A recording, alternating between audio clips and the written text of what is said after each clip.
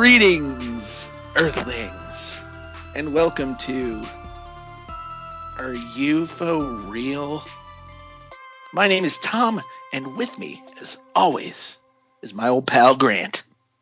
Sepha hi.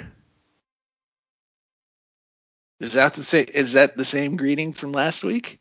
No, it's a little different. This one, I'm not sure where it comes from. It's to plug another podcast. It's from the Office Hours. They use that soundbite a lot, but it's from Mr. Vic Berger, and it's a Donald Trump quote. I don't know what the context is, but oh dear. At some point he said, Sepha hi. Well, you know what? Jambi said Mechaleka hi, Mekahini ho. So there we go. Yes. So how you doing, pal?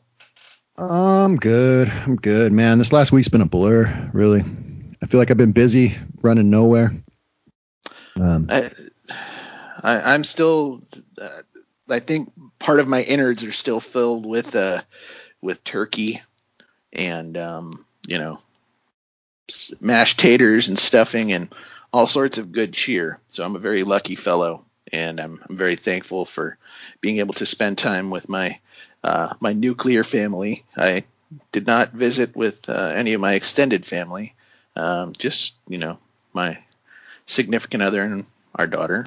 But very thankful for what we have, and I'm thankful that I get to do this podcast with you, man. Yeah, absolutely. I'm thankful too. And for anyone who's confused, last week in America was Thanksgiving. I think that's strictly an American holiday. Where good point, man. That's very Americo-centric of me to assume that everyone knows what I'm talking about. Surprising, thankfully, a pretty large portion of our listenership is non-American. So on behalf of Americans, happy Thanksgiving. I know there's a lot of mixed feelings about the origins of the holiday, but I view it as just an opportunity to be thankful for what I have and thankful for time spent with my family. I kind of eschew the whole traditional aspect of it, but I do enjoy eating good food and spending time with my family. Yeah, absolutely. And I got to admit, it was tough, man. We got invited to go eat with my parents, and it's so hard, but we just went and did it, of course, like totally irresponsible fools that we are. We tried to social distance, keep a distance, but it's tough, man. It's hard to get it in their heads. That's like, don't invite us to these things. Don't do it. But we broke down, and plus we wanted some turkey. Hey, man, it's hard to pass up a good bird. Yeah, it was really nice to see them actually and be together. It was only for an hour or so, I guess, but no excuses. I totally did the inappropriate thing. Well, I mean, another thing, just for our non-American listeners, COVID is still raging here in the United States and in Southern California. We've had some new stay-at-home orders issued. There's a new curfew. Anyway, won't get too much into that, but that's the whole reason we're talking about social distancing still, and that's why Grant and I are still doing this over Skype. So again, as always, thank you for bearing with us with the sound quality. I keep saying I'm going to get a better quality mic because Grant is, every time I listen to our podcast, I'm like, God, Grant sounds amazing. And I just sound like a bit tinny and, well, sometimes I cut in and out, but thanks for bearing with us. And yeah, I think you sound all right. Yeah, it is. It is a little bit, I guess, tinny compared to, and I'm very bassy here, but yeah, I was listening to it in the car. It was kind of good because there's like good separation between the voice and you could still clearly hear both of them, but yeah, it's not really up to snuff, obviously. We'll get there again though. We'll get there. Just a matter of time. Oh, wait, hang on just a sec. I think I feel a sneeze coming on here. It's UFO news. That's right. We basically, my reporting today, an update on a story from last week. Tragically, the monolith in Utah is gone. I don't know if anyone's been following this story here, but got a couple articles here. I did. I heard about that. There was speculation that it was a leftover prop from the HBO show Westworld, which was filming in that vicinity, which would kind of explain it if the crew didn't get it out of there. But I heard that. Did you really hear that? Yeah, I did. Oh, yeah, wow. Yeah. I heard that. That's one of the numerous rumors flying around. And also, it appears, I think, within the last day or two, that a similar monolith has appeared somewhere in Romania. So, if any of our Romanian listeners care to fill us in on what's going on out there, please shoot us an email. I did not know that. Yeah. That's pretty interesting. But I did have a little snippet here. I know I sent this to you when I first read it. So basically a lot of people, someone on Reddit had been able to post the precise location, I believe, by tracing the flight path of the Bureau of Land Management for tracking those bighorn sheep. And quote from, I got a couple articles here. Quote from the first one. By the time adventurers Ricardo Marino and Sierra Van Meter went to the spot late Friday night to get some photos, it was no longer there, meaning the monolith, of course. Quote, all that was left in its place was a message written in the dirt that said, bye, beep, female dog, with a fresh pee stain right next to it. Marina posted to Instagram. Someone had just stolen the statue, and we were the first to arrive at the scene.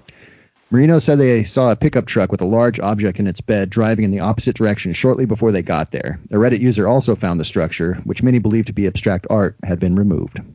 How rude! Abstract art. Yeah, that is pretty classy there. I mean, granted, it's on like public property, but like, I feel like it doesn't belong to you, man. Whoever you are. Yeah. Just to go steal it and then leave such a nice message there. It sounds like a real class act. Jeez. But then and just going pee-pee right there too. Not cool. Yeah. Obviously that's going to dry up pretty soon, but anyway. Yeah.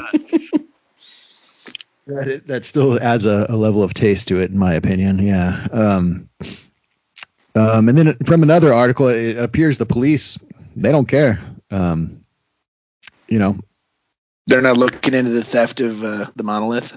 No, it was an illegal installation anyway, in their eyes. But this is from the other article saying that the police aren't going to investigate. Quote, hundreds traveled to see the gleaming, almost otherworldly object. Visitors parked vehicles on plants and left behind waste. The Federal Bureau of Land Management, BLM, said, adding that the site does not have a parking lot, bathrooms, or cell phone coverage, and some cars had to be towed from the remote area after getting stuck. The site is now empty except for a piece of rectangular metal covering a hole where the monolith stood. The BLM reminded any would-be visitors that driving off designated roads in the area remains illegal. End quote. So, case closed in their eyes, I guess. Well, it was fun. It was fun while it lasted, man. It was fun to speculate while it lasted. For some of us, anyway. Other people who shall remain nameless are furious about the whole incident, but I don't get into that. Yeah. Now I feel like we need to explain. Like we can't just have inside jokes on here. But of course we can. Yes, of course we can. We've earned that right, Grant. Okay. So. Yeah, I have a feeling people will probably still make pilgrimages out there just to see there. Huh? What do you think? Yeah, that wouldn't surprise me. I mean, now that the now that the coordinates are known and everything, hey, and if they're smart, maybe people will start setting up shop on the side of the road, selling alien T-shirts or monolith T-shirts on the way out there. Yeah, it might be the next Roswell here. Yeah. Rachel, Nevada, all that stuff, man, for sure. Yeah, you can see why they didn't release the location though. Right. The other thing I wanted to mention is for some of our lucky listeners, they got to want to acknowledge that I just uploaded the raw feed of our conversation without without any edits in it.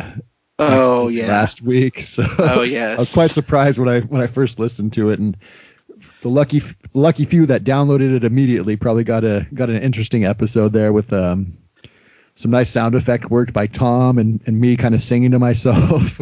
I think I started off with a resonant belch.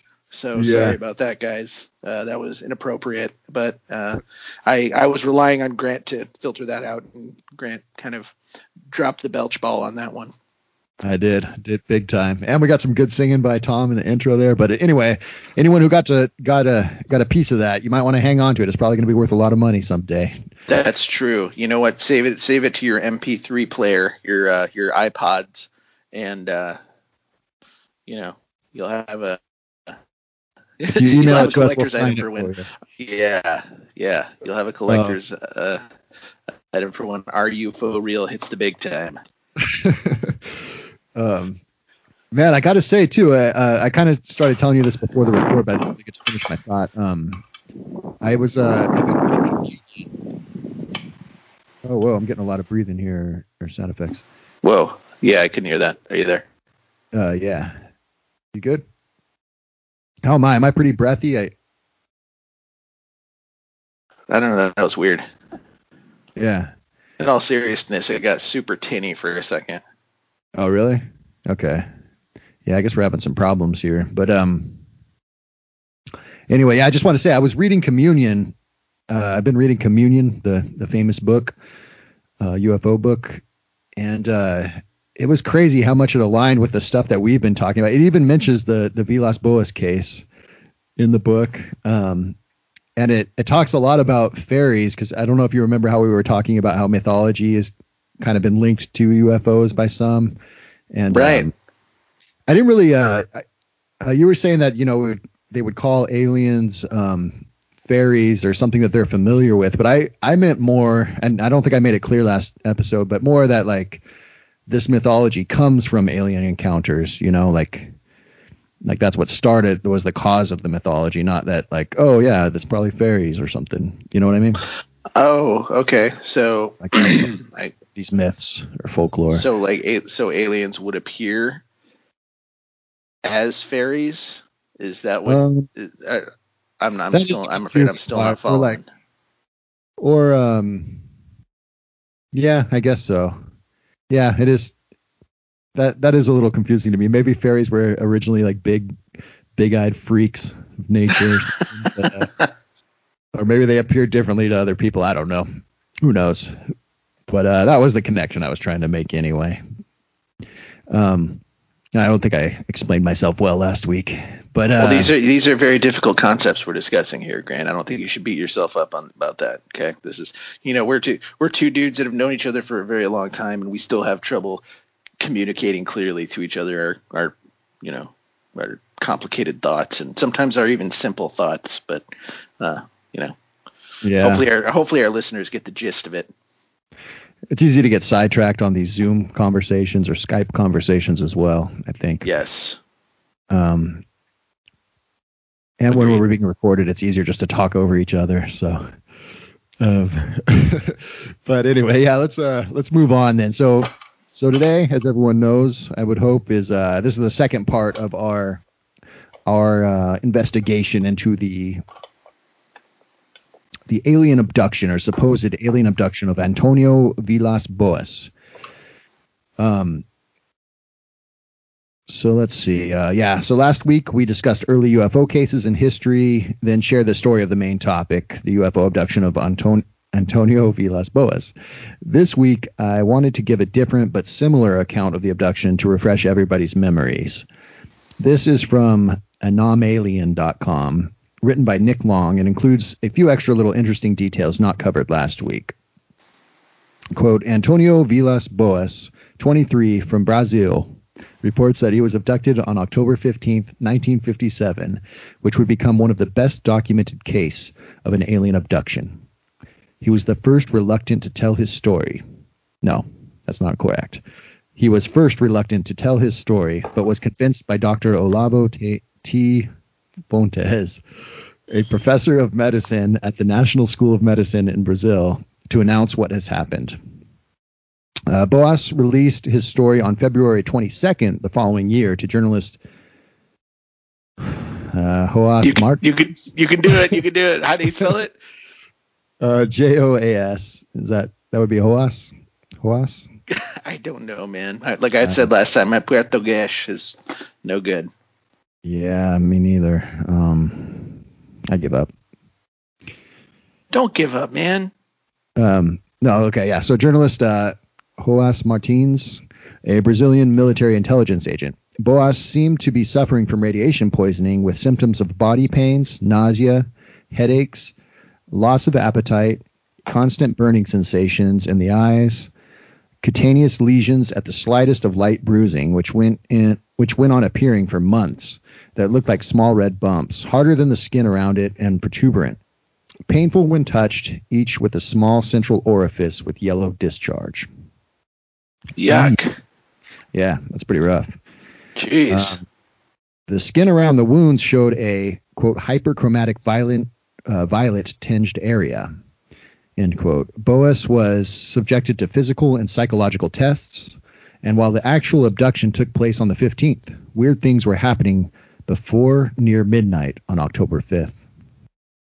So this is a new branch of the story here, as far as I'm concerned. Boas spotted. Jeez, I got to get better here. Boas spotted a bright light in the sky as he opened the window for some air, and after sleeping, he woke up with the same light there moving towards him as he looked at it.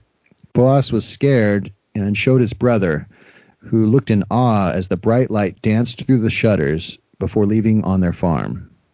Boas worked the plantations and fields at night to beat the heat, and on the 14th at about 10 p.m., Boas with his brother were tilling out the fields, and both saw a bright light 300 feet above their heads.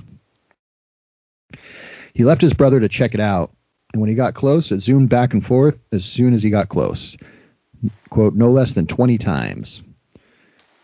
He gave up and the light disappeared. The next night, Boas worked alone, and the reddish light came right on top of him, quote, so quickly that it was on top of me before I could make up my mind what to do about it. The light was so intense that he couldn't see his own tractor lights in the dead of night, and the craft was a large, elongated egg shape with 3 legs extended beneath it. Boas tried to escape, but was grabbed by a small figure in strange clothes, with 3 more, which surrounded him and lifted him up off the ground by the arms. I know that must have been really terrifying. Like, just the image of him getting mugged by a bunch of like alien creatures. Like, did they at least like give the poor guy his wallet back and not like try and take his watch or anything? I mean, geez, Louise. Well, as we know, they just slapped some gel on him, tore his clothes off. But well, we'll get to that, I guess. But yeah, it is quite the scene there.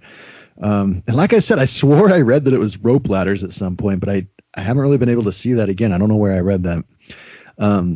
So Boas described them as the typical grays so common in other abductions in the future.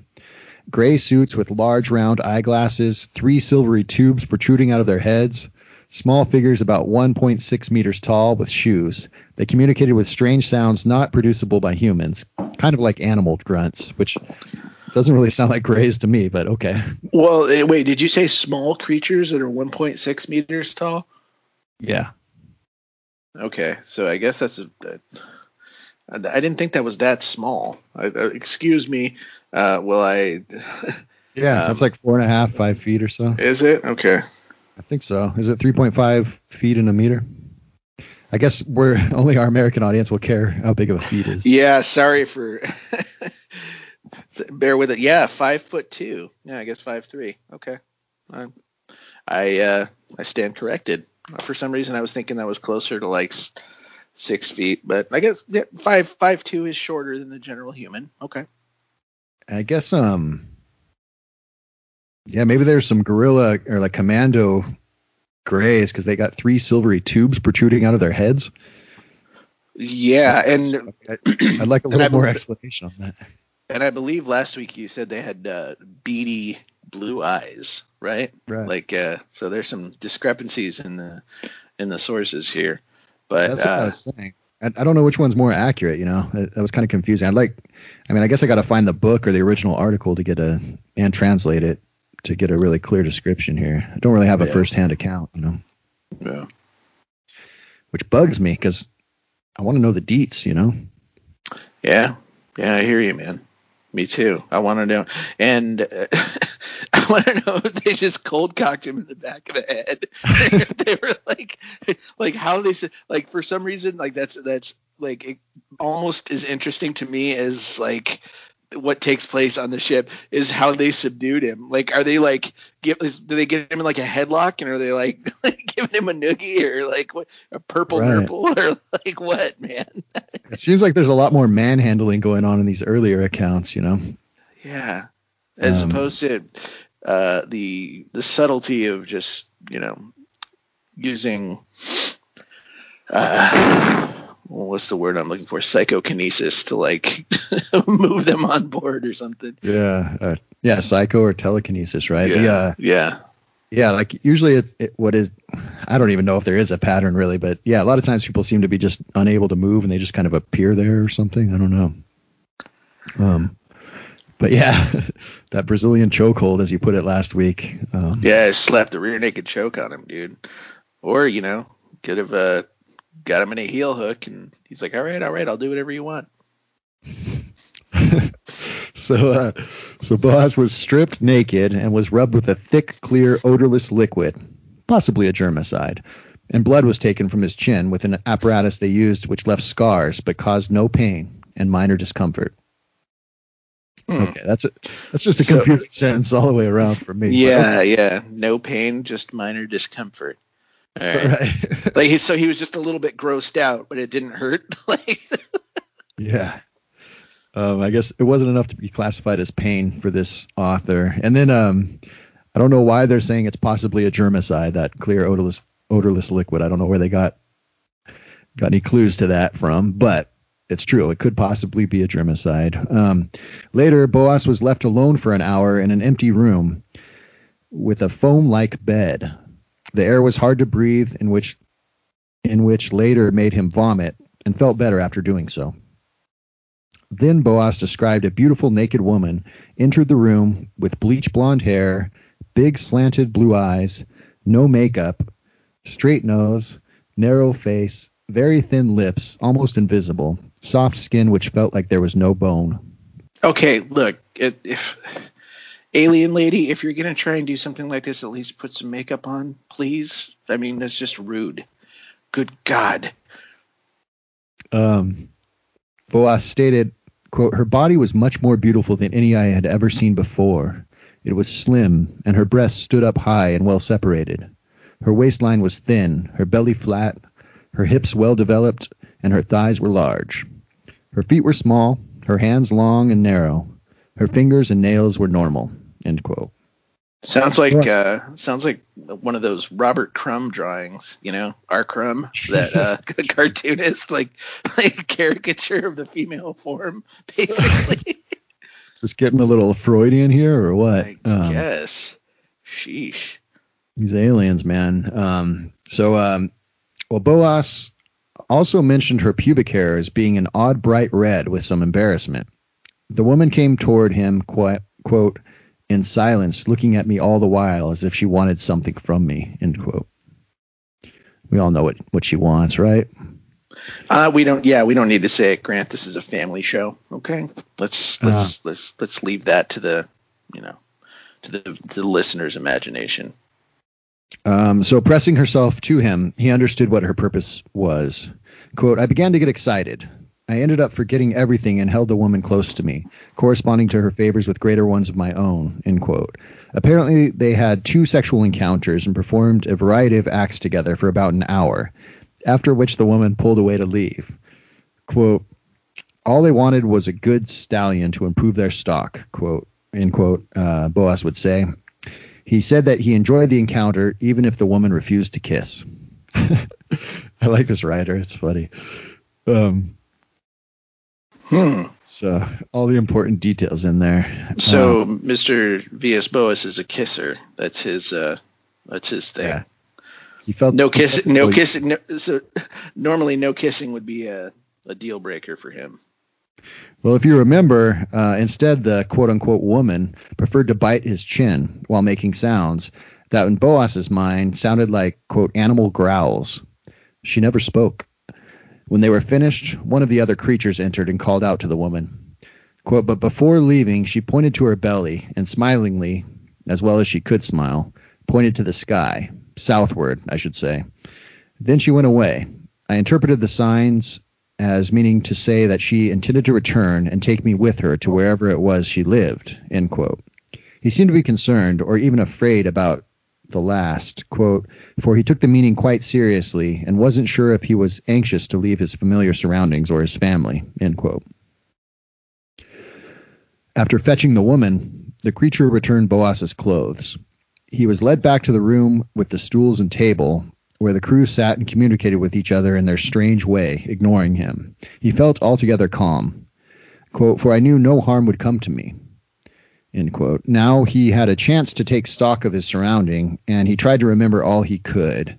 He noticed that the walls were smooth, metal, and hard, with no windows anywhere. Noticing a box with a glass top that had the appearance of a quote-unquote alarm clock, he attempted to conceal it. Noticing this, one of the crew seized it instantly and shoved him back. Jacques Vallée said that Boas described the clock as having one hand and several marks that would correspond to the 3, 6, 9, and 12 of an ordinary clock. However, though time passed, the hand did not move, and Antonio concluded that it was no clock. Man, I can't. I can't get over these guys are some roughnecks. These aliens, like they're like, hey, don't touch the timepiece, pal, and like give him a physical shove. Like it seems like they could have just. I don't know why that's so funny to me. Just like an open hand push, like back up, buddy. We're being nice enough to show you around here, and you just had relations with Zerpzop over there. Come on, the least you can do is not steal our timepiece. It is pretty strange, yeah. Like he just went up and shoved him away, and then he's like, "Okay, I won't." My bad. You got me. All right. You can't fault a guy for trying, though, can you? I mean, come on. Sorry for puking in that other room, by the way. That's so funny how he casually just throws up, and then that's it as far as the puke goes. But quote, the symbolism in this remark by Vilas Boas is clear, end quote. I got to stop saying that. Sorry. Vallée injects. But we are reminded of the fairy tales, of the country where time does not pass, and of that great poet who had in his room a huge white clock without hands, bearing the word, "It is later than you think." Boas was then released from the craft, and it darted out from sight in a few seconds. It was about 5:30 in the morning when Boas returned to his tractor, by his reckoning 4¼ hours from the time he had been picked up. He discovered the tractor had been sabotaged, presumably during the scuffle, meaning that his abductors were smart enough to know he would try escaping, and that they had knowledge of how a tractor works. The battery wires had been detached. Okay, I'm still confused about the whole tractor thing, man. Like, is this a high-speed tractor where he could just like, can he just like completely haul and go like 60 miles an hour on this thing? I mean, the image of trying to escape on a tractor is hilarious to me. And this is yet another like quote unquote primitive aspect where, like if they're going in there trying to like reverse hotwire a tractor, like preemptively to make sure he can't make an escape, that I don't see when they would have had time to do that. Or, right. I mean, I just don't get it. Maybe it's lost in translation, perhaps. But I mean, who knows I can't picture Mr. Villas Boas like doing donuts on his John Deere trying to get out of there at high speeds. Like it just doesn't add up to me. Yeah, I mean, who knows how advanced these creatures are? I guess it's true. It doesn't jibe with the modern mythology of UFOs or gray aliens, right? I mean, we're used to talking about them shining a light into a nuclear silo and shutting off the launch sequence or whatever. Which, yeah, like extremely high tech stuff, and also having basically psychological control over unwilling participants just by looking at them and communicating with them that way. But these guys are just, the only way they know how to communicate is to, like, punch you in the temple and then shove you away when you try and take their timepiece. And, they just like drag you kicking and screaming onto a ship. Yeah.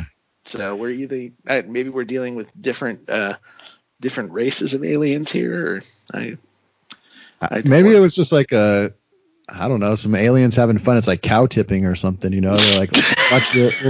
We'll see what we can get them to do with this female half breed. We'll put on our weird masks that have like pipes coming out of it or whatever, cylinders, and get in a little scuffle with them and shove them around a little bit while we take them on a tour. And in all seriousness, if we're to take him at his word, that this, and it seems to be, he is implying that his understanding of the aliens' purpose was to get him to breed with one of their own.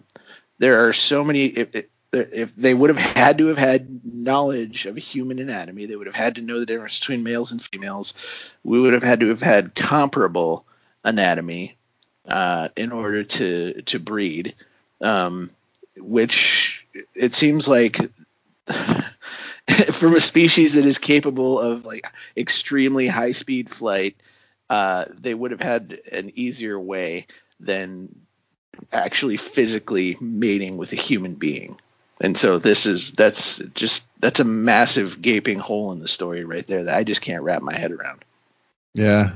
Well, I mean, honestly, that's asking us to get into the mindset of these creatures too, which is hard to do. I could think of a couple reasons. Maybe they were doing the extraction method and they're like, nah, this just isn't taking. We gotta, maybe the love making is part of it or something. I mean, that does sound far fetched, I guess, since we can do, Well, they would have to know that sperm and ova are the ways that babies are made. They have to know about the birds and the bees if they're after this guy's sperm. So they would have had to have known how the sperm is made and how to extract said sperm, which is why I think maybe, as I mentioned in the previous episode, maybe that gas was hallucinogenic and he didn't actually mate with an alien. Maybe he mated, or he quote unquote mated with something that just had the appearance of what in his mind was attractive, even though the chin biting happened and all that kind of weird stuff. But I don't know. I'm trying to give Mr. V.S. Boas the benefit of the doubt here. Just trying to figure out how this could have. Do you know if he was married at the time? I don't believe he was. No. Okay, I was going to say, because this has the classic. This smacks of him going out on a bender with his buddies and stumbling in at 5:30, going like, "Babe, you're not going to believe what happened to me." Like one of those types of scenarios. I've heard it theorized that it would be really embarrassing for him to like come out in public with a story like that, especially with the macho culture of Brazil and stuff. But then on the other hand, he's like, yeah, I'm the perfect stallion for this alien race. You know what? That's true. I can see both sides of that coin. That's. Anyway, that your theory might come back into play here later in the episode when we look at some skepticism. But okay. So for about 3 months after his encounter, Boas suffered various mild medical ailments, such as those described above, and excessive sleepiness, a trait commonly found in subsequent abduction cases. Vilas Boas, with wife Antonio Vilas, withdrew from public life to continue his studies, receiving a law degree and becoming a practicing attorney in the city of Formosa, Goiás. He died in 1992 in the city of Uberaba, in Brazil's Triângulo Mineiro. Now, wait a minute. Some sources say that he died in 1992. These sources are wrong. He died in 1993. Yeah, go back to the last episode for some clarification on that. I don't know why there's controversy about when he died there. As far as the lawyer thing goes, that shows he was ambitious. That shows he had a degree of intelligence. But I can tell you, as an attorney myself, there are varying degrees of intelligence among attorneys. There are attorneys who are extremely, extremely intelligent, very clever people who I am in awe of. And there are other attorneys who I am ashamed to, I'm ashamed that they're a fellow member of the bar. So again, I don't know enough about Villas-Boas to say whether he's one of like, an honorable attorney or what kind of law he practiced or, what the requirements for being an attorney in Brazil at the time were. And maybe that doesn't even matter. But I think the fact that he was an attorney and was willing to, I guess, potentially damage his reputation as an attorney and lose out on clients, lose out on potential clients, or make people reluctant to work with him. I think that says something. So true. Yeah, exactly. Why would you make up a story like that? It would probably bring nothing but embarrassment. But as we said before, you never know how those stories are gonna. Maybe you're looking for some fortune and glory or something. But right, or maybe he's looking for. Maybe he was. Maybe they had crippling student debt way back in the 50s too. So maybe he was looking to. Maybe he was looking to make a clean break from the legal industry. He was just over the over the grueling hours and. But hey, I don't know. It's all speculative at this point. And the now I'm curious because I wonder if he was married at the time. It doesn't seem like it, It seems like he's living the bachelor life, just farming late at night. Yeah. But it's not really clear from this article. I didn't really investigate that too closely, much like I didn't really look too closely at the year of his death. But finally, I did find an account written by our old friend Kim Jones called. Yeah, you remember Kim Jones? I do. Featured heavily in our investigation of the different alien races that pretty much led nowhere, but they were fun to talk about. Right. Called quote 10 Secrets of the Antonio Villas-Boas Alien Abduction Story. Looks like Kim Jones is one of those bloggers that just makes a lot of top 10 lists about aliens, I guess. But most of the details we have already covered. But I found these interesting and was surprised that they weren't mentioned in other accounts. But that's probably because they were secrets, Good point. So number 3 on the list was the first room where Boas was being taken had a large doorway with strange looking red symbols on the door panels, which had no resemblance to any earthly symbol. Number 10. I wonder what that means. No resemblance to, like, there are lines and squiggles on there that don't exist on Earth. Yeah, I mean, I guess no resemblance to any written language or something. Okay. Yeah, that makes it's mysterious. Sense. But I did put a picture which I believe is our representations of these symbols. I did it last episode, and I'll do it again this week. Yeah, they're basically kind of lines, curvy lines, kind of look like check marks or something with some dashes and dots. Couple of wavy lines. That's a quote from that's from Ghostbusters. Remember that when he gets shocked? Okay, anyway, sorry. I recognize, yeah. No, wait, I'm not sorry. That's one thing we don't do here. We don't apologize on Are You For Real? Please. And then number 10 of the top 10 secrets of the Boas case is the whole abduction happened for a span of 4 hours. But as per Boas, he could not make out that so much time had gone by. It's probably because, time flies when you're having fun, really. Sounds like he was having a blizzast. Yeah, that was an out of this world experience. But no, that time lapse stuff. I didn't see any other accounts that really mentioned how long it took or anything like that, how much time had passed. So I thought that was kind of interesting. My favorite thing about the Kim Jones article, though, is one of the pictures there. It's like, I don't know if it's taken from a movie, but it's just like a guy laying in bed next to a green girl or something. Pretty Maybe good. It's from the Star Trek, the one with Chris Pine, the one of the newer Star Trek movies. I think there was something like that. I don't think so. It could have been, actually. But this looked like it was more from like the 80s or 90s. production wise, but I don't know. Right. I've been falling off the Instagram, but maybe I'll slap that one up there because sex sells. It does.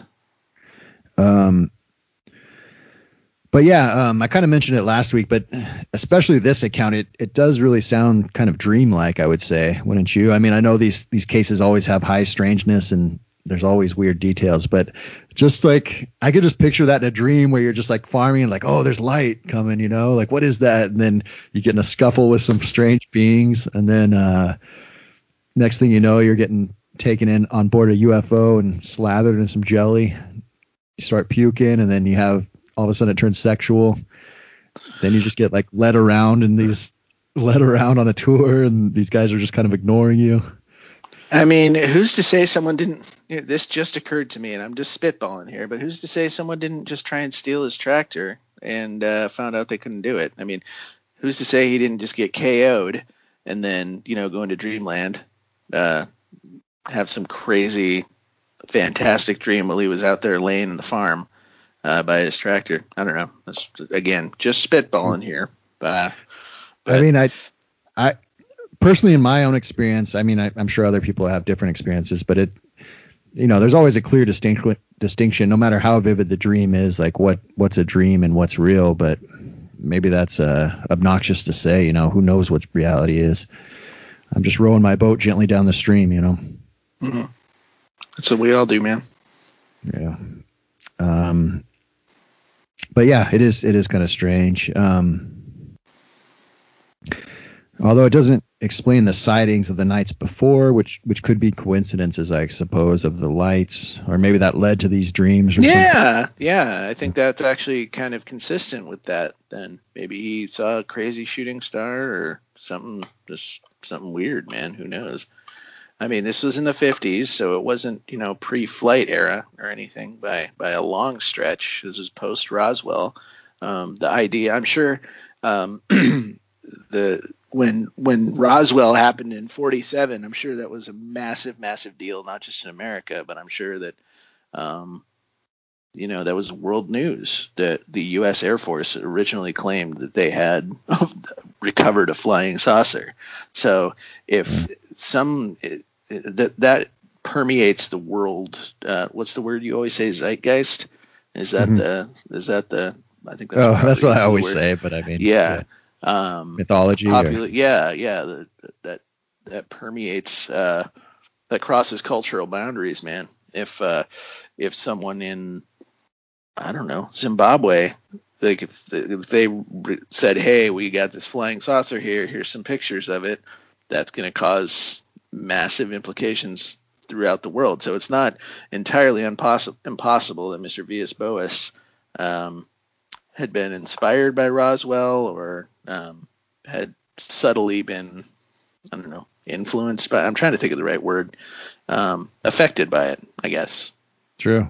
I mean, yeah, this is kind of late in the UFO game. All that Roswell stuff and the UFOs over Washington again, and I can't remember any of the names of it, but what was it, McGovern or something? The public announcement from the U.S. about the Washington D.C. craft, all that stuff. I mean, yeah. So it's not that this was. That was late 40s, like early 50s and stuff. So yeah, this stuff happening and really coming to light in the 60s. That's a good amount of time for stories to get passed around. I would say. Yeah. Lots of people. Absolutely. Yeah, and again, I think, TV was starting to. I mean, you had to be pretty wealthy to have TVs in the 50s. I'm pretty sure, but radio. I mean, radio was everywhere, and all that kind of stuff. Just permeated. Yeah, just permeated everything. I have no idea when War of the Worlds was, but I assume it was back then. Yeah. The famous radio broadcast. Well, I mean, H.G. Wells was around quite before that, right? So, a few things just occurred to me though. So, it could be if we mix the two stories as we related yesterday, but last week and just now, if his tractor truly was the battery detached. Maybe it was because he said he was fleeing. The way the story was portrayed on Wikipedia was that he was fleeing on his tractor and then it stopped. So maybe it wasn't like they were just like scuffling with him and some guy ran around the back and unhooked his tractor. It was more like some light or something, or they just did it telekinetically. The other thing is, if he was married at the time, maybe he disappeared for 4 hours one night and came back seeming like he had sex and maybe smelling a puke from boozing, like you said. Or not even the puke part. That could just be part of the story, but you know what I mean? And he didn't want anyone stealing that tractor, so he like unhooked it, or I don't know. Yeah, that's what I was saying, man. Like the honey, you're not going to believe what happened to me type thing. Like it makes him a more of a victim than than a willing participant in. But again, I don't even know if he was married or not at that time, or if he had any reason to be ashamed about it. Yeah. Right. And he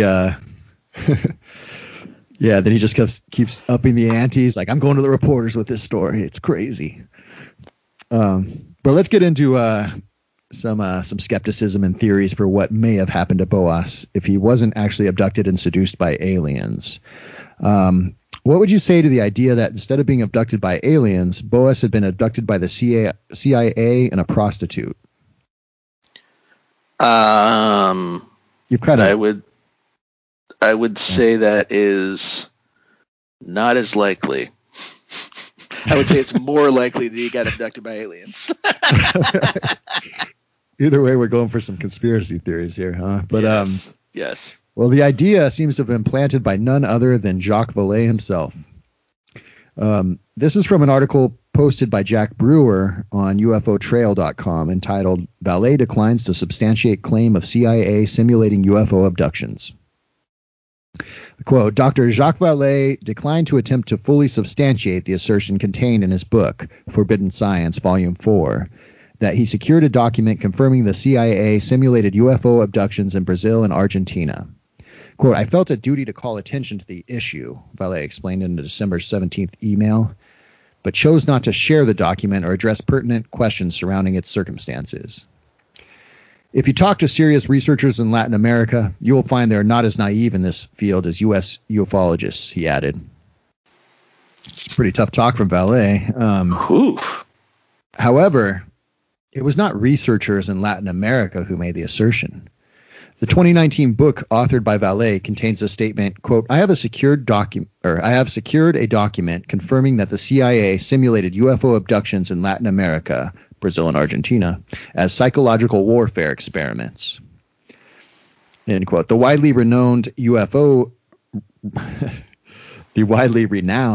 researcher was sent an email by the UFO Trail requesting comment, including any context he might provide or clarify if the statement was, in hindsight, made in error.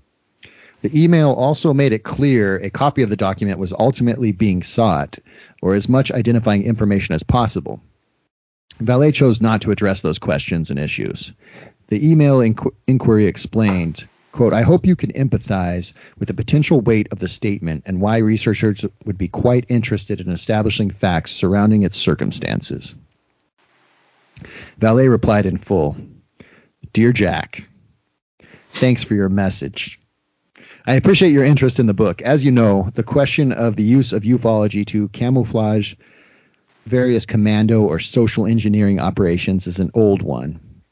It is a subset of PSYOPs techniques that have been used for a very long time, projecting images of the Virgin Mary over the battle lines in Verdun in 1917, or religious images over Cuba from a sub in the Bay of Pigs, etc. Much more competent historical writers than me have documented all that, and Latin America is only a later day extension. I'm not an expert in any of it, but my computer surveys tend to go tilt, that's in all caps with an exclamation mark, when some relevant cases come up. So I don't have a dog in the political fight. I'm just trying to avoid polluting my databases with garbage. That's why I felt a duty to call attention to the issue. If you talk to serious researchers in Latin America, you will find that they are not as naive in this field as U.S. ufologists.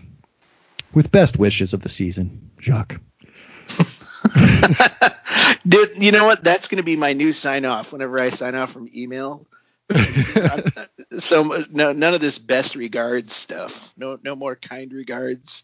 No more regards. I'm going to do best wishes of the season. That's what I'm gonna. Yeah. I'm gonna crib that from Jacques Vallée. Well, it was December 17th email, so.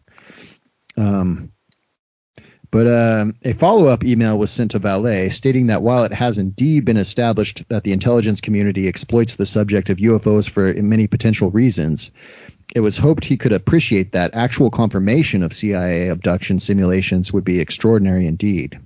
He was asked if it would be correct to say that there is not a document confirming that to be the case. He did not immediately reply. A draft of this blog post was subsequently shared with Dr. Vallée prior to publishing. It was done in an effort to report the circumstances as accurately as possible and offer him a final opportunity to comment further. Quote, I don't have any further comments on the substance of the request or, obviously, about my source, which I'm obligated to protect, he replied in a December 19th email. Quote, most of the documents I have referred to or used in the compilation of my diaries have been donated to a university with a 10-year embargo on access, specifically to avoid the kind of spurious quarrels that erupt in ufology on a regular basis. So I expect that historical details like these will see the light of day in due course. He's getting a little surly, I think. Oh, well, did he at least say warmest regards for the winter or whatever? They didn't include that. Oh, jeez. So what he's saying, okay, help me sum this up here. Correct me if I'm wrong. He's saying that the CIA was could have been doing some kind of covert operations with mind control on an unwilling subject in a sovereign country. Yes. Okay. Is that about right? Okay. Pretty much, yeah. That seems they're going very in there risky. like, that seems very risky. Why don't they just do that on Americans? That seems going all the way down. I mean, look, that would be if that's true, that's abhorrent wherever you do it on. But right. I mean, you risk starting a war with another country if you're caught doing crap like that in a sovereign nation. But anyway, that's a very good point. And I mean, he's also making these claims without like refusing to turn over any evidence or, which makes sense if he needs to protect his source for top secret information, but it's kind of a big claim to make, with, you said, some pretty widespread implications there. And in a hilarious way, I guess I'm almost more inclined to go with the aliens. It was aliens. I just keep picturing Marty McFly in Back to the Future, going back and pretending to be a creature from space to his dear old dad to influence him. But so next, this idea is explored in more detail, especially in regards to the Boas case, by Nick Redfern on mysteriousuniverse.org. And I got to say, I'm a big fan of his. I think he's a pretty good researcher and have enjoyed his podcast, Mysterious Universe, and would highly recommend it. Got to give the shout out to another podcast. That's our trademark now. That's what we do, man. Give credit where credit's due. It's cool. I think they're either Australian or New Zealish. I don't know how you say that. New Zealanders. New Zealanders. Yeah. Wait, what was the one where you said that strange rivals? What was Stranger. I thought, okay, the one you recommended, was it last week? Strange Arrivals. I thought you said Stranger Rivals. And so I thought I think that's actually a great idea for a podcast called Stranger Rivals, where we talk about people who you would not think who are rivals, but are actually rivals to each other. I think that would be pretty cool. But anyway, that was just me mishearing you on these god-awful headphones that I have. No, I think it's just my speech patterns, which I should not be talking into a microphone to the public, I think. I am horrified by my diction every time I listen in. But oh, you're too hard on yourself, man. Oh, definitely. And I apologize for that. So as you'll see from the information, this is a quote from mysteriousuniverse.org. Oh, by the way, did you ever listen to Strange Arrivals? I did not get the chance to, man. It's been a rowdy week. All that turkey and everything. I should have, but sorry, dude. That's fine. I'm disappointed, but it's fine. Quote, as you'll see from the information contained in the link above, Vallée and Brewer had an interesting discussion about all of this, although at this stage it appears not to have been resolved in relation to what the document is and how all of these matters relate to those simulated UFO abductions in Brazil and Argentina. That's in quotes. There's a distinct possibility, maybe even a probability, that this all relates to a very weird and highly controversial affair that went down in Brazil way back in the 1950s. Antonio Villas-Boas was a Brazilian man who claimed in late 1975 to have had wild sex with an equally wild babe from the stars after having been kidnapped and taken on board a UFO. An early alien abduction? Yep. Or maybe not. In the late 1970s, UFO researcher Rich Reynolds had contact with a man named Bosko Nilkovic, who had links to the world of intelligence, who spent time working in South America, and who claimed that the Villas-Boas affair was not what it appeared to be. He told Rich that, in reality, Villas-Boas was the unwitting player in a new and bizarre experiment. According to Nedeljkovic, the UFO that Villas-Boas saw over his family's property was really a helicopter. Not only that, Villas-Boas was supposedly hit by some kind of mind-altering aerosol spray that quickly placed him into an altered state, after the pilot of the helicopter flew right over him and at a low level. As for the girl from the stars, she was said to have really been a hooker, a girl hired by Villas-Boas on the closest encounter of all. But it was all a ruse, a mind-bending event designed to fabricate a UFO incident. Like it or not, but the fact that Villas-Boas' own words suggest strongly that he was indeed taken on board a helicopter. But the fact is that his own words suggest that strongly, which I think that's making a leap there. But I think most helicopters have windows. Right. So read Villas-Boas' very own words carefully. The craft, he said, was like an elongated egg. On the top of the craft there was something which was revolving at great speed and also giving off a powerful fluorescent reddish light. Rotor blades? Probably. Yes. As the craft took to the skies, it made a loud noise, quote, a sort of beat, which is a perfect description of the noise associated with a helicopter. Put all those factors together, and it sounds very much like Villas-Boas was hauled aboard a helicopter and not onto a flying saucer. So, first off, I want to know what their source is, because the description that Villas-Boas is giving a lot of details that I would like to relay. Right. And my God, helicopters are deafening, man. Like right. It's not something that can just like go zoop either. I mean, like, especially back in the 50s, I'm sure helicopters weren't exactly like super high speed. Like, it's not like Marine One is like descending on him or anything like that. He would have heard the loud deafening, and there would have been wind flying all over the place, and there was no description of that.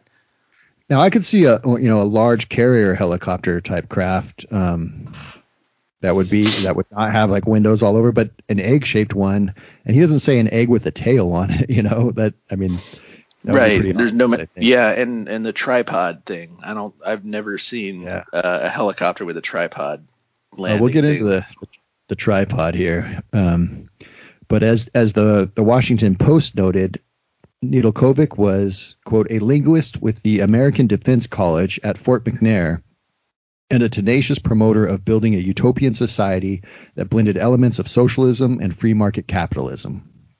The Post further noted that Nedeljkovic died of prostate cancer on December 25th, 1999, at the Northern Virginia Hospice. As you will see from this link, Nedeljkovic had correspondence with the CIA. Other correspondence between Nedeljkovic and the CIA exists, but it is not online. At least the bulk of it isn't. For the record, Nedeljkovic also told Rich Reynolds that he knew of other simulated faked cases of alien contact. One of them, said Nedeljkovic, was a man named Arthur Bryant, who claimed a contactee-type close encounter in April 1965. Bryant died just a few years later from a particularly aggressive brain tumor. The inference was that Brian's exposure to microwave-based technology of a government agency had caused the tumor. You can read the whole story in a very strange but highly readable 1967 book written by UFO investigator Eileen Buckle. It is called The Skeleton Mystery. Did Adamski return? Running to slightly more than 300 pages in length, the book is essential reading for those who may want to pursue this whole saga further. It's pretty rare and not cheap to buy. It will be interesting to see where all of this is going to lead, given the breaking news from Jack Brewer and the words of Jacques Vallée. One final thing. Rich Reynolds told me a couple of days ago that Jacques Vallée was the first person that he, Rich, mailed the Nedeljkovic material to. For the record, that was decades ago. So, well, I don't want to make too many assumptions or guesses. I do think that the document that is being discussed here at Mysterious Universe and at the UFO Trail blog is one of two things. A, the document is something we haven't seen before, or B, it's the package of material that Rich sent to Vallée years ago, and which is very interesting, but which has been discussed in the UFO research community for a number of years. If it's a CIA document that is being discussed, it's a potentially big thing. If, however, it all traces back to Nedeljkovic, who is long dead, then it's down to the claims he made and which should be pursued. So, you know, what do you think of this concept? It seems like it could be a logic circle if these rumors all stem from the same unfounded claims, which need to be verified. It always strikes me as kind of far-fetched, honestly, or it all does. Is this just some kind of reflection of American attitudes of superiority, where the quote-unquote modern USA military is going down to these quote-unquote backwards countries and tricking them like Marty McFly going back to the past and Back to the Future? This attitude seems kind of silly, as obviously these countries really weren't backwards. And by this time, you know, it's after World War II. There was a huge German and Italian population in these countries, at least in Argentina. Now I'm going in circular logic, like arguing with myself, but I think you follow, right? I mean, no, I absolutely do, and I think you're spot on, man. Again, just doesn't pass the smell test. You know, right. Like if we get a hand on these supposed documents of LA's, then then we'd have some answers. But now all we can do is speculate. Yeah, and I mean, it ignores. First off, I want some of this aerosol spray. Like, what is this stuff? Why isn't it on the market here? That's insane. That's one hell of a drug they got there. And no kidding. Wow. Yeah. This gel. Why are they getting irradiated? Lots of questions here. A lot of unanswered questions, man. And if they've aerosolized LSD or something, then that's I don't know. Have they aerosolized LSD? Even if they did, I don't. From what I understand, I don't think LSD. I mean, I guess depending on the dose or something, but well, who knows? I mean, maybe if it was ayahuasca or something a little stronger, but I don't know, man. That's quite a hallucination there, you know. Yeah. And I think this guy with a tractor might be familiar with helicopters, but I don't know. And he described it. I mean, that's where I hate that. That's ridiculous. Like the fact that he wouldn't know what a helicopter was. I mean, come on now. Like, right. Implying that it's a helicopter, and he's just too ignorant to know what a helicopter was, even in the 50s. Like, come on now. Right. Yeah. And geez, I don't buy that. But again, I wish I did have the original source material that they seem to have about the account, because you know, on both of ours, it was described as like a dome or a cupola. Yeah. A cup of noodles. If he would have just called it a cup of noodles, I would know exactly what he was talking about. And now I want ramen. Thanks, Grant. Thanks a lot. I really want ramen now. A cup of Coca-Cola. But I kind of on another tangent here, I can say that my wife is Argentinian, my beautiful wife, and she tells me that UFO lore is pretty big down there, and there are a lot of UFO cases. There's a mountain called Cerro Uritorco. No, not Cerro Uritorco. working on my Argentinian. It's not very good. Your Argentinian Espanol. Yeah. See, this is kind of like but this place it's kind of like an Argentinian Roswell where you can buy UFO memorabilia. And next time I go down to Argentina, I'm definitely gonna have to make a pilgrimage over there. Check it out. Dude, that sounds awesome. Yeah. But that being said, I did find some other information that seems to point to abduction cases being in the mind of the beholder. This is from an article entitled, quote, Alien Abduction Research Suggests Episodes Are Actually Lucid Dreams by Natalie Wolchover on HuffPost.com. Quote, abductees think their traumatic experiences were real. However, most psychologists think abductions are lucid dreams or hallucinations, triggered by an awareness of other people's similar experiences. One recent experiment, in which participants trained in lucid dreaming techniques were able to dream up vivid alien encounters, supports this hypothesis. But if each perceived abduction is just the latest in a series of hallucinations, what was it that triggered the first dream or delusion? How was the alien abduction story born? I think you know where we're heading with this one. But paranormal investigators say it all started in the 1940s and 50s. The space age was upon us, and sci-fi literature was soaring in popularity with human-alien encounters a recurring theme. In July 1946, Planet Comics ran a strip in which aliens used a luminous tractor beam to kidnap a voluptuous female Earthling, whom they called Specimen 9. They tell her that the abduction is part of Project Survival. And as they steer their spaceship toward what looks like Saturn, the leader remarks, "Now home. And if you find our methods ruthless, Specimen 9, it is because our needs are desperate."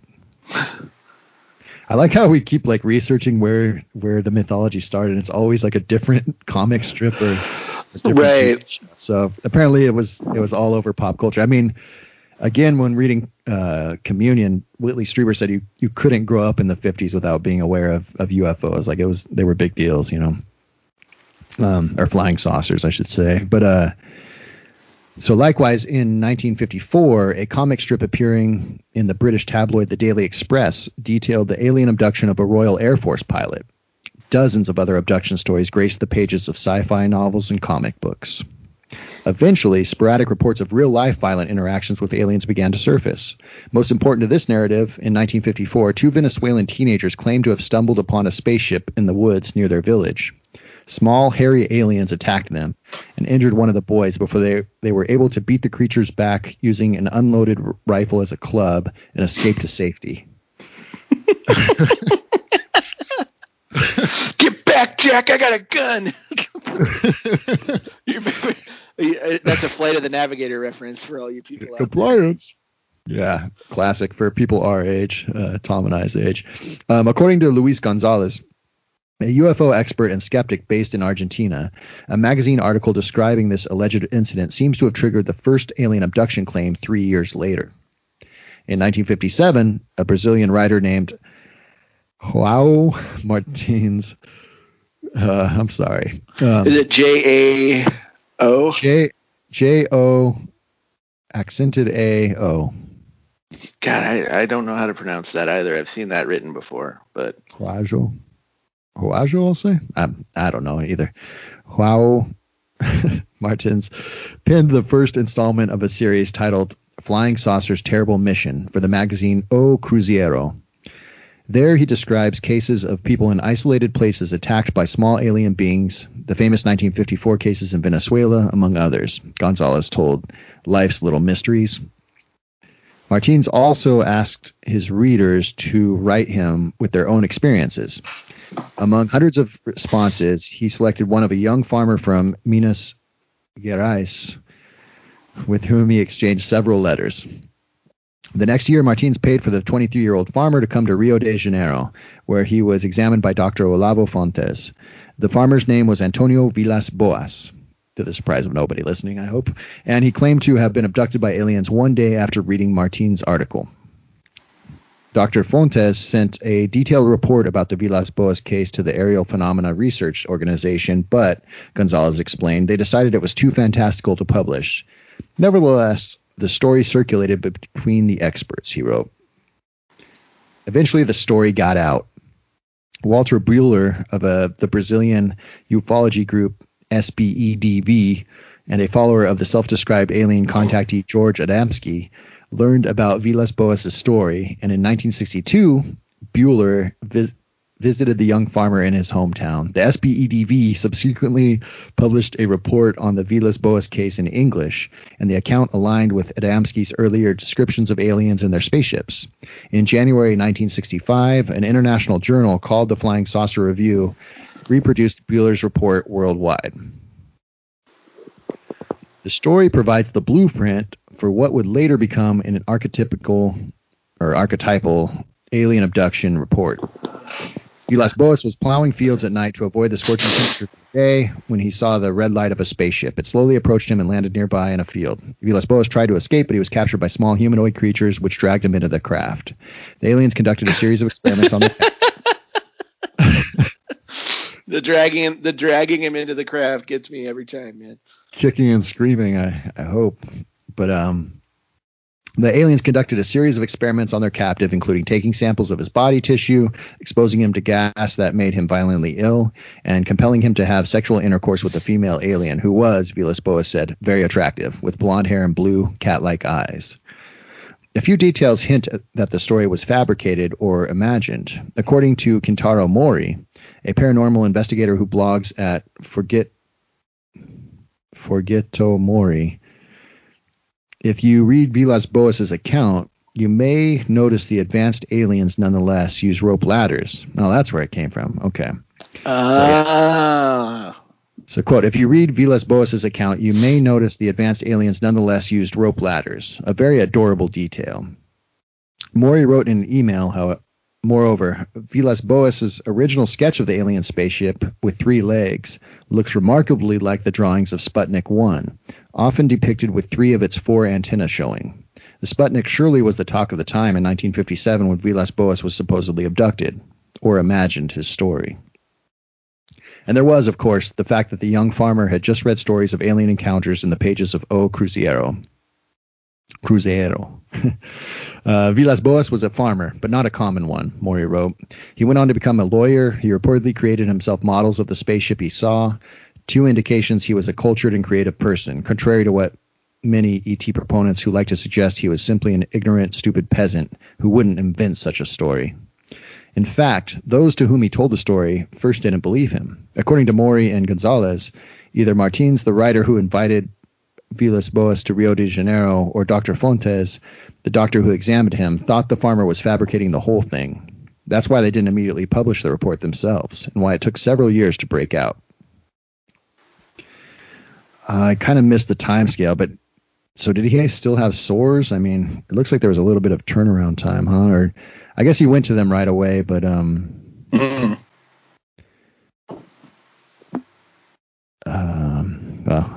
I'm not going to figure it out now, I guess. But yeah, maybe he went to them right away, and the story just didn't gain popularity until later. So in the years between Villas-Boas' alleged abduction and its worldwide publicity, another incident occurred, and it was publicized first by a few months. In 1961, Betty and Barney Hill, an American couple, encountered what they thought was an alien spacecraft in rural New Hampshire while on a late-night drive. Betty's sister had previously claimed to have seen a flying saucer, so it occurred to Betty that this was what she and her husband were seeing also. They later remembered that the spaceship stalked them for several miles. A few nights after the alleged encounter, Betty started having vivid, nightmarish dreams about being abducted and examined by the aliens in the spaceship. She thought these dreams were suppressed memories. The couple spoke of their experience in private church meetings and eventually started attending hypnotic sessions with Dr. Benjamin Simon, a psychiatrist in Boston. Simon concluded that Barney's recall of the UFO encounter was a false memory inspired by Betty's dreams. Nonetheless, the story of their abduction leaked. Quote, the Hill case went public on October 25th, 1965, when it appeared in the newspaper The Boston Traveler, Gonzalez wrote. The newspaper article led to a popular book which inspired a made-for-TV movie. Alien abductions finally became mainstream ufology in the 1960s and onwards, Mori wrote. The Villas-Boas and Hill cases were both arguably the original inspiration for the untold number of abduction accounts that have followed. The Brazilian farmer's alleged encounter happened first, but the Hill story was the first by a matter of months to enter collective consciousness. Either way, both incidents were themselves prompted by the surging belief in UFOs across Western cultures at the dawn of the space age. For the first time in history, humanity was looking to the stars and perceiving them as not so far away. Yeah, so kind of a long-winded article, not really saying too much, but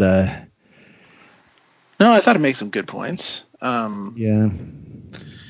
That specifically, that time period, the mere thought of space travel, I think, was super.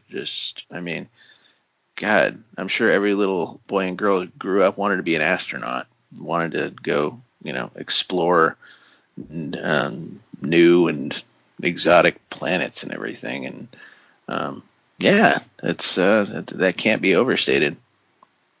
Yeah, it's I don't know, just to dismiss all of these testimonials is like I said, it always rubs me the wrong way when skeptics just come in and say, they were making it up. Look, there was stories about it or something. It's a product of the time. The whole product of the time thing.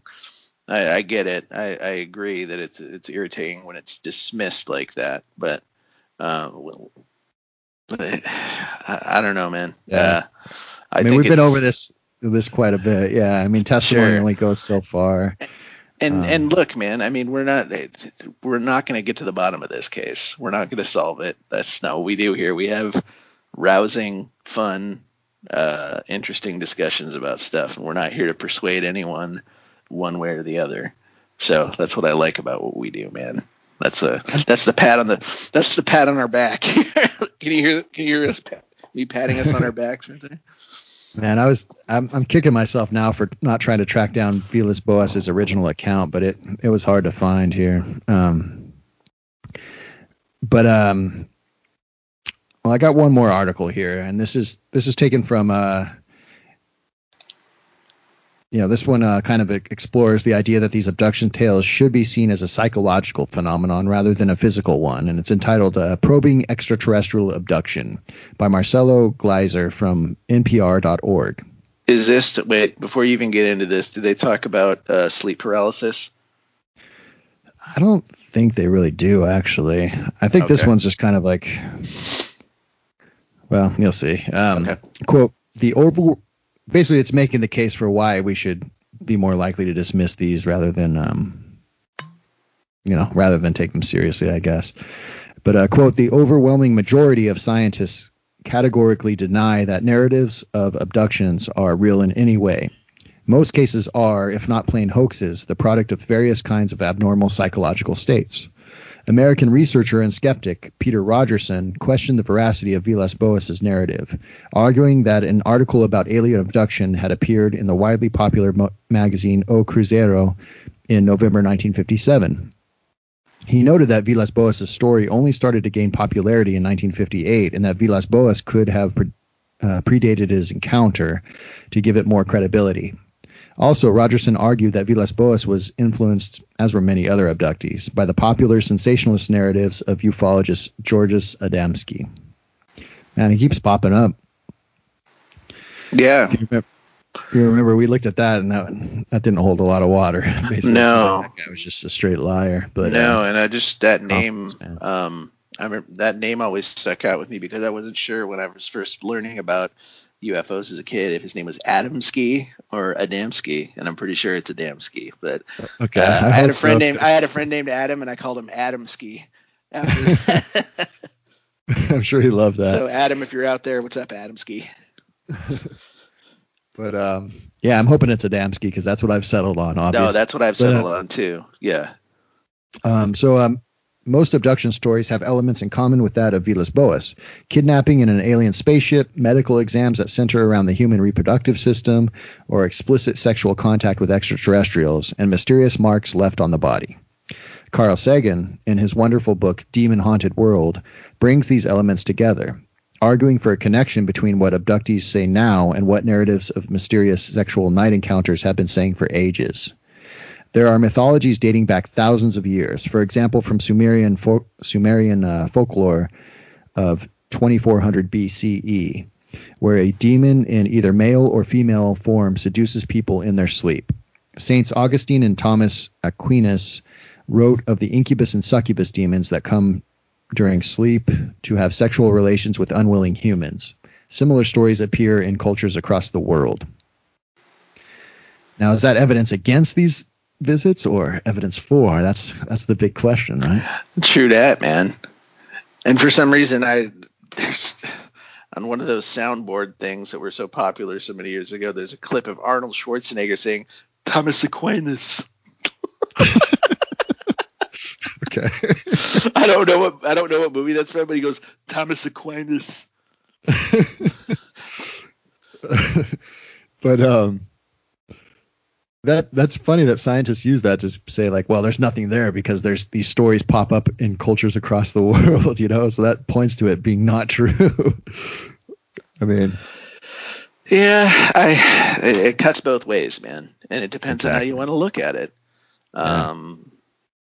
There's it could just be a psychological phenomenon, or it could be a paranormal phenomenon. Which one is the correct one, Grant? I don't know. It cuts both ways, man. Yeah. Well, one of them seems to dismiss what people believe just because it doesn't match with the reality as you understand it. I don't know. It's yeah, I don't know. I think you're right. We're not going to solve it. I don't know either, man. I don't think. Like you said, you don't need to read a book to know fairies don't exist. So that's true, man. I have to say, that seems to be what scientists are saying too. But it just seems like a funny way to look at the evidence, kind of a confirmation bias way to look at it, But meanwhile, the nearest star to Earth is about 4 light years away. Our fastest spaceship would take some 100,000 years to get there. If intelligent aliens exist and came here, they would have technologies beyond anything we can dream of, capable of fast interstellar travel, able to come and go without a trace. One also has to wonder about the alleged repetition of exams focusing on our sexual organs.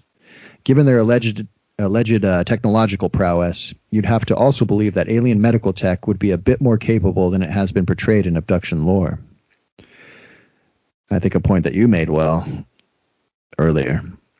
J. William Schopf, a paleontologist in the University of California, once said that extraordinary claims demand extraordinary evidence. Again, a point made by Tom many times. In the case of alien abductions, it seems that very ordinary explanations are to be believed in the absence of extraordinary evidence.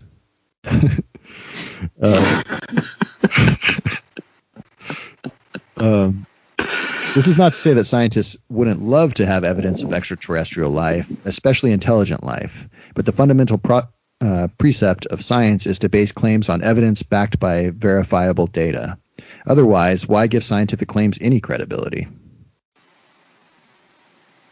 And then I kind of wrote down the point I made earlier. What do you think? I find it funny that seeing these stories shared across different cultures throughout history is used to dismiss these claims as basically not being real, even though in modern times we basically treat these stories as a kind of folklore or mythology, even when they were reported by seemingly rational people over and over again.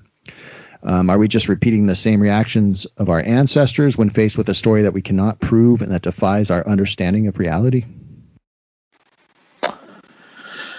Well, I think the stories start to make more sense, and they start to have a little bit more credibility with the release of footage, stuff like the Phoenix Lights, stuff like Go Fast Gimbal, Nimitz, that kind of stuff. And when we have people in both elected and non-elected positions of power saying, hey, we're not quite sure what these things are. They seem to be capable of things that we're not capable of.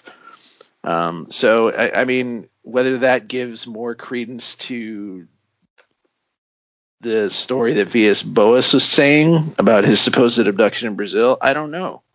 but I think it definitely gives more credence to the idea that we're perhaps being visited by things that we don't understand. Right. Or are they just experimental craft? That's also a possibility as well. Yeah. Well, I think we're gonna have to leave this case open here. I think so, and I hate leaving cases open, Grant.